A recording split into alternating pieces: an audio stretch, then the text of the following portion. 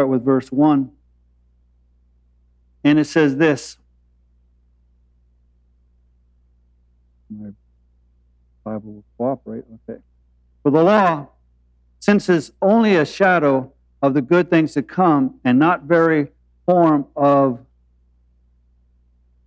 the things, can never by the same sacrifices which they were offered continually year by year make perfect those who draw near.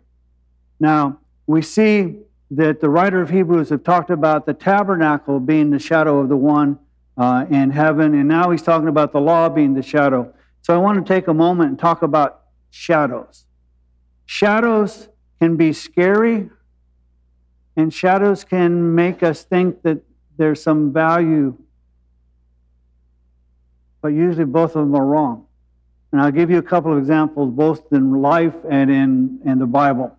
When I was a child, my bed was under two windows. It was in kind of a corner, and there was a window to the front, and there was a window to the side, and the side window, there was our porch. And one night, the porch light was on, and I was trying to sleep, and I saw what appeared to be a man moving in the shadows. Being a child, a little concerned, so I cried out for my mom. She came in, turned on the light, and it disappeared. So she turned off the light, went, and then the shadow reappeared and moved around, and again it got scared, called out, she turned on the light, and it disappeared. Well, what we discovered because of the wind that evening and because of the porch light, we had a banana tree by the window, and when the wind was blowing, it would move the banana limbs, making it look like a man. And so, not many days after that, we took that banana tree down. But it was a shadow. That shadow could never hurt me. The scriptures also will talk about a shadow. It says, when the Lord is our shepherd, even though we walk through the valley of the shadow of death, we fear no evil. For you see, for the believer, death is a shadow. It is not real. We have eternal life. The shadow simply hits us and has no effect. Now, there is a reality to death. That is after the judgment for those who are unbelievers, that they will be cast into the pit and they will experience the separation eternally from God, and that is the second death. So there is a shadow. It doesn't affect us because shadows can't, but there is a real one. Similarly, shadows are not necessarily effective. I'll give you an example.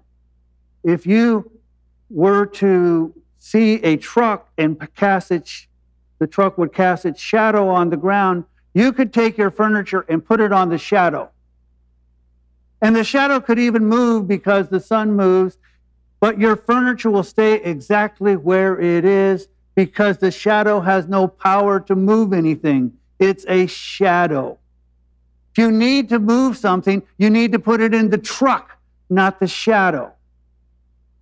The writer of Hebrews is telling us that the law was a shadow. It wasn't the reality. It was only to give us a precursor of the real. But that just as the shadow of the truck can't do anything, he's going to say here that the shadow of the law is not effective. So he says, for the law, since it says only a shadow of the good things to come, and not the very form, can never, by the same sacrifices which they offer continually year by year, make perfect those who draw near. Otherwise, they would have not ceased to be offered, because the worshiper, having once been cleansed, would no longer have had consciousness of sin. He goes, if the law, which required offerings, were effective, you would only need it once, because then the sins would be forgiven and we would move on and it would cease. But that is not the case of the law. They were required over and over, continually, year by year. So he says, if they were effective, the law would have caused the legal offerings to cease, because the worshiper would have been cleansed from his conscience. But in those sacrifices, there is a reminder of sin year by year. You see, the difference is the law did not remove sin. The law did not cover sin. It reminded the sinner that he was sinful, because every year you would place your hands upon a sacrifice so that the sacrifice would be identified with you, and then they would slaughter the animal and take its blood and present the offering, and if it were a burnt offering, place it on the altar. But you laid your hands on it, identifying with this substitution. And again, the law was telling us that we needed a substitute. Now, it's interesting here that again, it reminds the sinner. Jesus, instead of, in essence, if you will, us placing our hands on him, saying he's our substitute, Jesus did something different. Jesus became human so that he identified with us. And in that identity, he then was able to offer himself as a sacrifice, having been identified with us, because he is holy God and holy human. And again, instead of us laying our hands on him, he being in human form rendered that substitutionary gift. Verse 4. For it is impossible for the blood of bulls and goats to take away sins. See, the writer telling us there was a necessity for the offering. It was to tell us that there was a limitation, that we needed a sacrifice, but there would be a substitution, but that didn't give forgiveness. At best, it gave a covering for a temporary time, because it's, again, it is impossible. It's not possible, it is impossible for that type of offering to take away sins.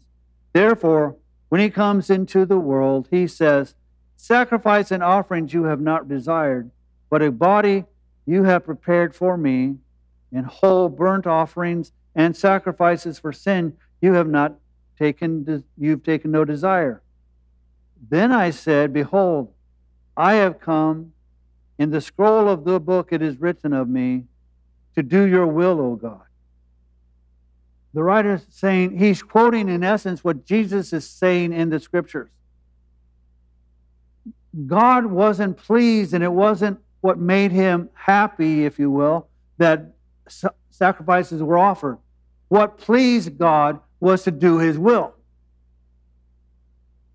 But even today we'll say, well, it's easier to ask for forgiveness than permission. So we'll do stuff we know violates God's will because we want to do it anyway, and then think that some kind of sacrifice or offering will render that okay. And God's saying, no, what I want is for you to do my will. And Jesus is quoted in the scriptures by quoting the scriptures by saying, I took on a body so that I might do God's will. And if you see throughout the Gospels, it says that he sought to do God's will. Whatever God was doing, that is what he did. So I want you to notice something. When an offering was presented, it was offering that was without blemish or defect. Now Jesus, when he was hung on a cross, was beaten, scourged, bloodied, and almost unrecognizable. But he was still unblemished because he did the will of the Father. By doing the will of the Father, he became the unblemished Lamb of God to take away the sins of the world. Not to cover them, not to cause us to remember them, but to remove them from us. After saying above, sacrifices and offerings and whole burnt offerings and sacrifices for sin you have not desired, nor have you taken pleasure in them, which are offered according to the law. Then he said, behold, I have come to do your will. So Jesus is doing what it most pleases the Father, to do his will, not to be participating in offerings and burnt offerings, but to do the will of the Father. Wouldn't it be awesome if our church, we individually and a whole, made it our commitment to do his will? He takes away the first in order to establish the second. So we're seeing that God is removing this discussion about offerings and burnt offerings and sacrifices because he's going to come with a different plan. By this will we have been sanctified through the offering of the body of Jesus Christ once for all. So he's saying that under the old covenant, the best it could do is remind us of sin. Under Jesus' sacrifice, which was done once for all, not repeatedly, it made us sanctified. We became holy. We weren't no longer reminders of sin, but we were told we are holy. That is an awesome concept. And we just, no, that's not, no. We are holy. Everybody, there are denominations that talk about saints. We be it. Not because I'm special, not because I'm able to do his will. I'm more like Paul than Paul when he says, I don't do the things that I want to do and I do the things that I don't want to do. I'm in that category. And yet, because of the offering of Jesus, I am sanctified. I am holy. He makes me holy. And notice it said, through the offering of the body of Jesus. There are those who, during this time, were saying, oh, Jesus came as a spirit. He was just a spirit because flesh and blood is kind of evil, so Jesus couldn't have been flesh and blood. He had to be a spirit. So really his sacrifices weren't that because it wasn't a real body. The writer of Hebrews makes it plain. Jesus came not only as a human, but had flesh and blood. He came in bodily form. Verse 11. Every priest stands daily ministering and offering time after time the same sacrifices, which can never take away sins. Again, he's hitting it. He goes, in case you missed the point, the ministers kept doing their job daily. They kept standing, which means their work wasn't done. It kept having to go over and over and over. And even though they were busy, and even though they were following the law, guess what? They still could never take away sin. No matter how functional they were, no matter how busy they were, no matter how dedicated they were to their job, it could not take away sin. But this is one of those good buts. Usually it's, I love you, but here's the bad stuff. But he, having offered one sacrifice for sins for all time, sat down at the right hand of God. So we are told Jesus doesn't have to stand daily ministering because his sacrifice was once and for all. All the sins from Adam until the last person who breathes their last, whenever that is, his offering covers it all. And since his offering was complete, and since he no longer needed to daily minister his offering, he was able to sit down at the right hand of God the Father, showing that he deserved that place of power and honor and position, that he sat down.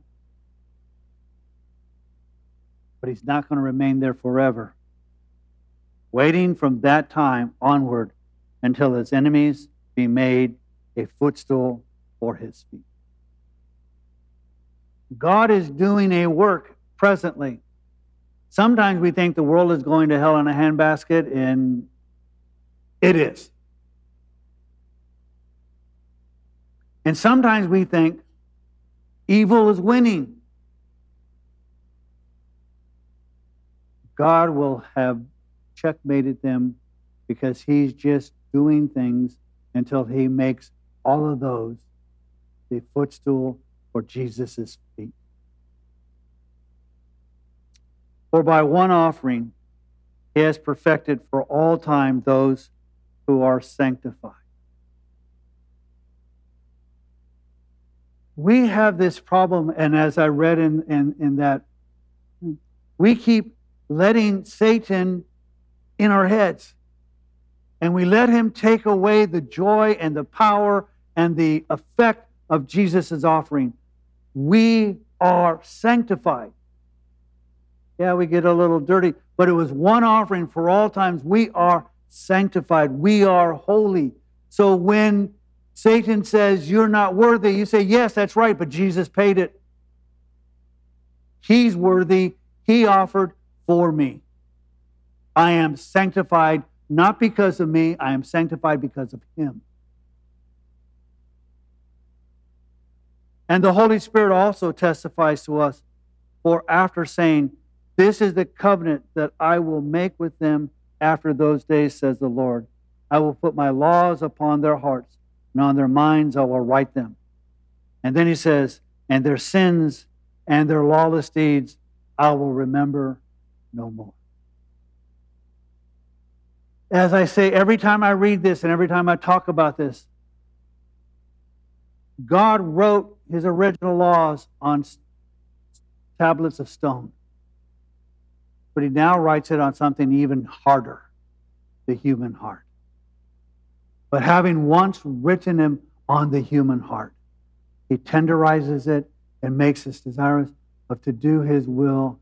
And as a result, his law is written on us, and he no longer considers our sin. I will remember them no more.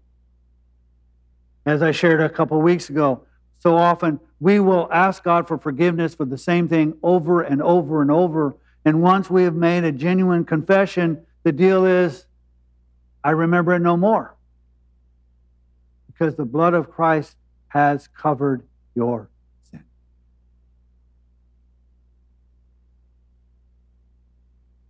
Now, where there is forgiveness of sins, there is no longer any offering for sin.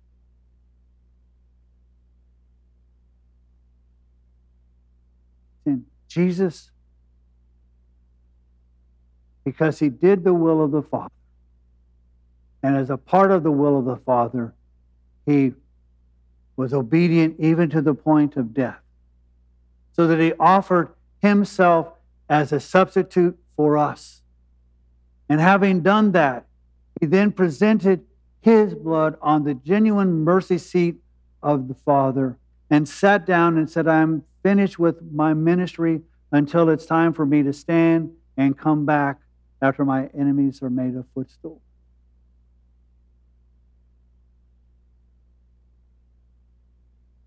So,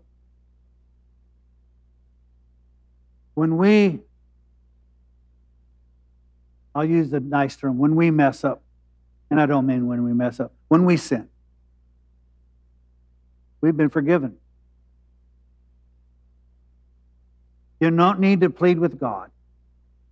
You don't need to say, well, God, I will do this if you forgive me, because Jesus has already paid it all.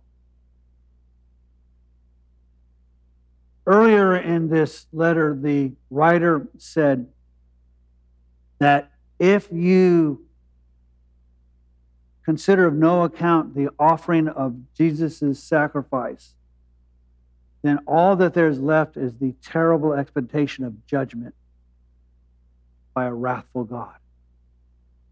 Now, to me, the next terrible thing is then rejecting Jesus' sacrifice. Is to say Jesus' sacrifice wasn't enough. It's Jesus plus something. It's Jesus plus I do this. It's Jesus plus I get baptized. It's Jesus plus I become a Sunday school teacher. It's Jesus plus I become a priest. It's Jesus because, and if I take and I beat my body to try to drive out the sinfulness, if you add anything to Jesus' offering, to me, you hold in contempt the offering that Jesus gave.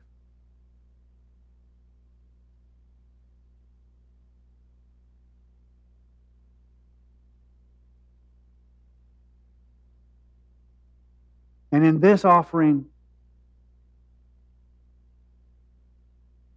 when you go out to a restaurant, except for if you take a pastor with you, because they usually can never find their wallet.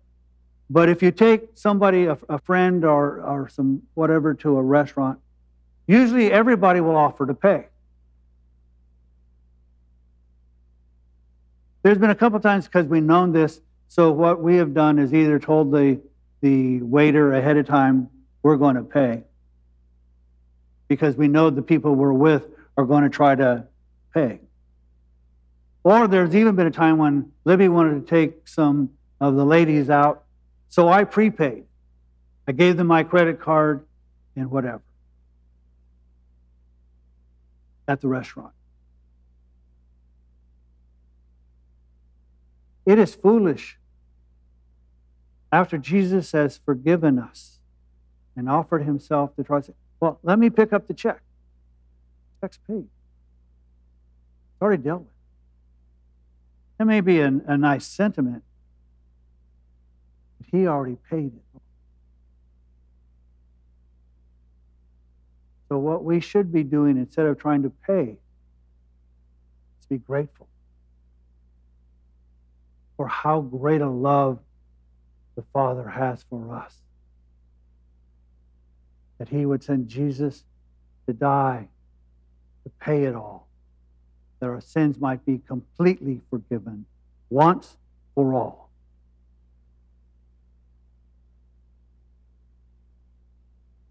And not only has he paid it all, when we do mess up, he's sitting next to God the Father saying, I paid it. I paid it. Well, they've added one sacrifice, valuable for all time. Because Jesus, God, with infinite value, gave his life for a sinful world that has only finite value. And if you want to know how much God loves you, if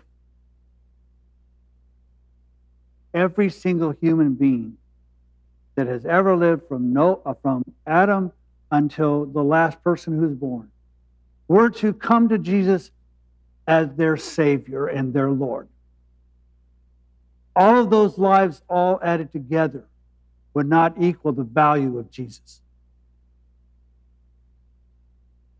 The contract he gives us, if everybody accepted him, wouldn't be worth it for him.